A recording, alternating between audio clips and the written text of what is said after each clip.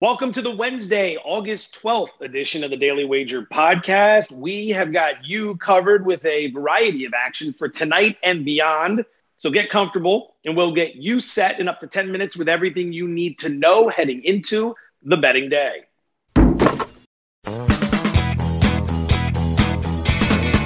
Welcome, boys and girls, to the Daily Wager podcast presented by DraftKings, America's top-rated daily fantasy app. Alongside Tyler Fulgham, I'm Joe Fortenbaugh. No Daily Wager today or tomorrow, but we are back Monday. Bet, however, airs today, 4 p.m. Eastern on all of ESPN's streaming channels, from YouTube to Facebook to Twitter.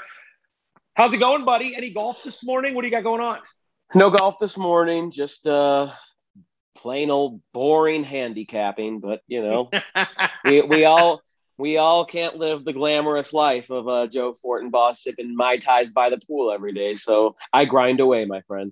That would be a nice life if it was in fact mine. I think you have me confused with some billionaire yachtsman, but I will take it. Let's start. I know we've got some baseball and some futures we want to hand out as well. But let's start with the NFL preseason. We've got 2 games tonight. I know you're going to be on the pod tomorrow, so you can zero in on anything you like tonight. I got one for tonight and then one for this weekend. So I'll tee you up. Fire away with what you're thinking.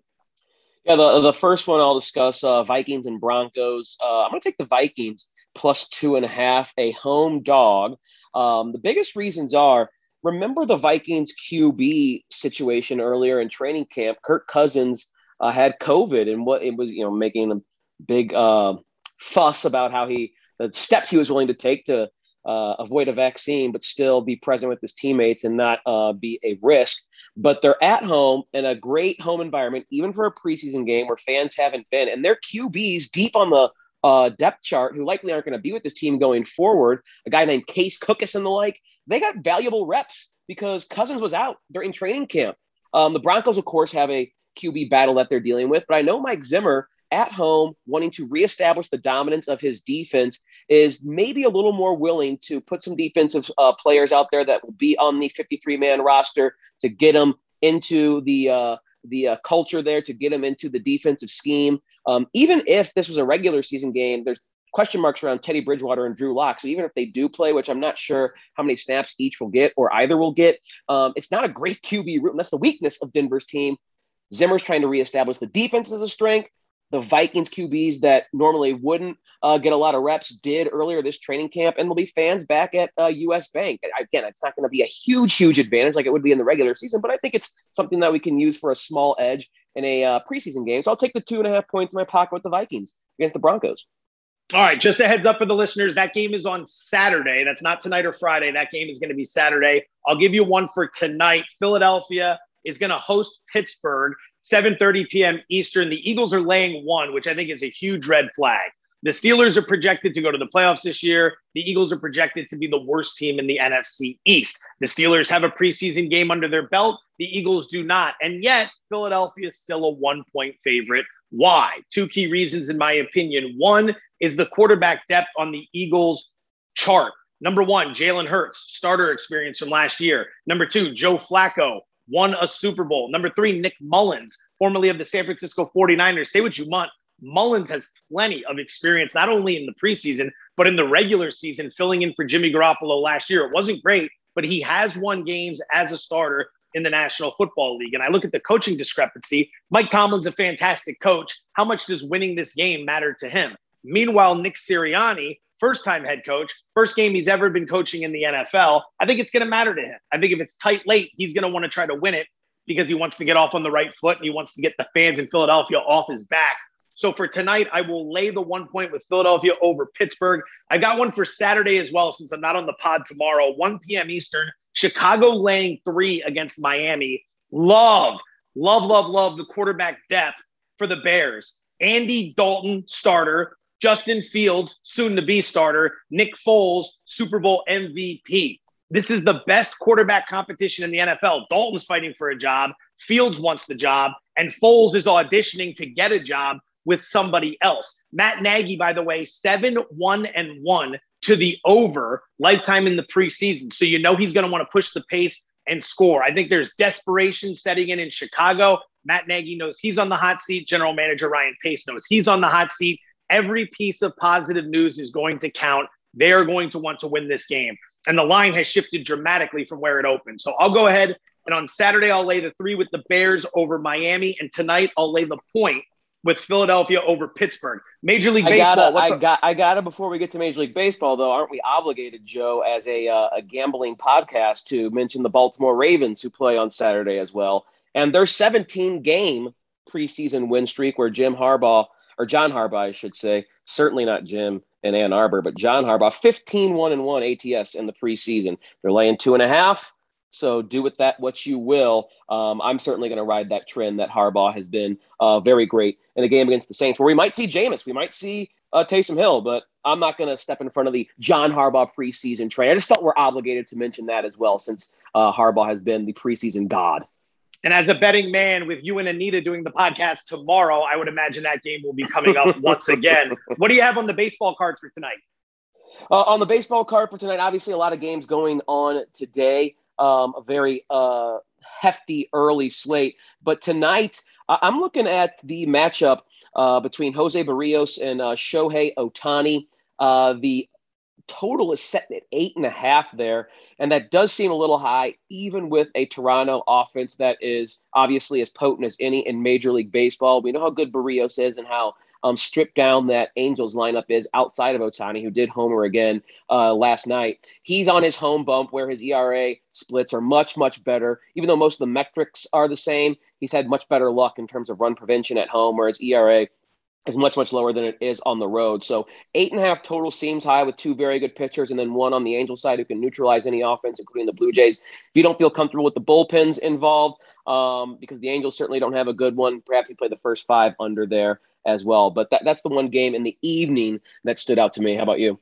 I'm on that game as well. 9:38 p.m. Eastern. I'm going to take Ohtani and the Angels at plus 120 over the Blue Jays. I like the price. Ohtani's been overvalued for most of the season because people love betting on him. Now you're getting an excellent price, because it's real easy to sit here and say, well, Toronto's won 12 of their last 15. They're red hot. Well, the Angels have dropped 5 of 6, including yesterday's abomination against Toronto when they lost 10-2. But I like the matchup. Ohtani has been dealing since he got lit up by the Yankees at the end of June, I believe it was. June 30th, he gave up 7 runs. Since then, he's made 4 starts. He's 3-0 with a 1.38 ERA and 23 strikeouts to only 1 walk. He has been fantastic. You mentioned the home road splits. At home this year, a 1.79 ERA. On the road, a 4.54 ERA. Barrios has been excellent in 2 starts for Toronto. Both were home games. This is a road game where his ERA ticks up just a bit.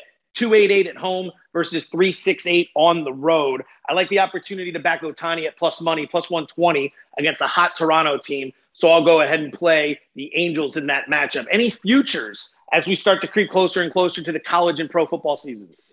Yeah, we'll discuss the Pac-12 today on our bet show, so make sure you tune in if you want to live, 4 p.m. Eastern, 1 p.m. Pacific on our YouTube channel, Twitter, and Facebook. I'll save that tease. I did find one as well that I may mention on the show, but it's a pretty cool kind of featured prop on DraftKings Sportsbook for the total number of wins from the NFC West in Week 1.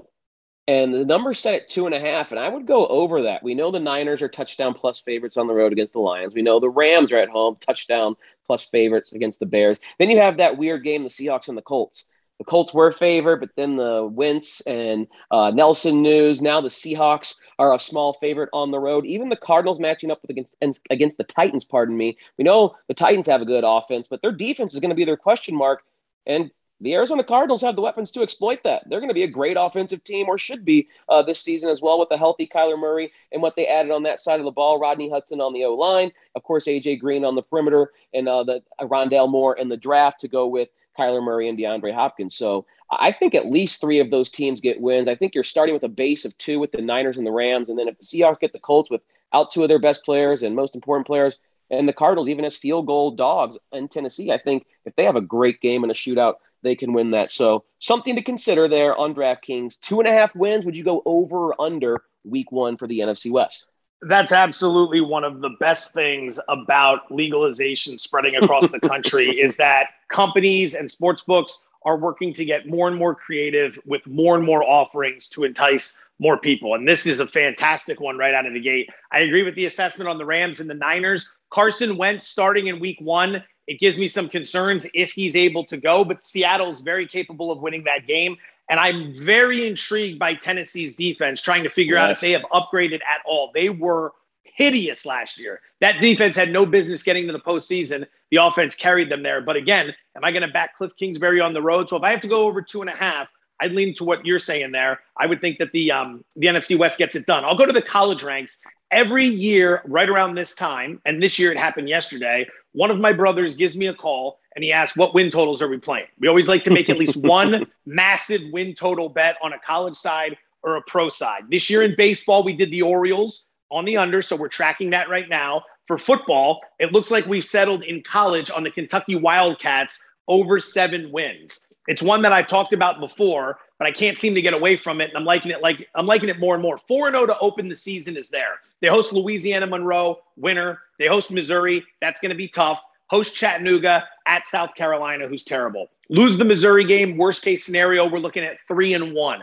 I've got 5 other games on the schedule that are extremely winnable. Vanderbilt stinks. New Mexico State stinks. Tennessee stinks. Louisville isn't very good. And Mississippi State on the road is a winnable game based on what we saw from Mike Leach's crew last year.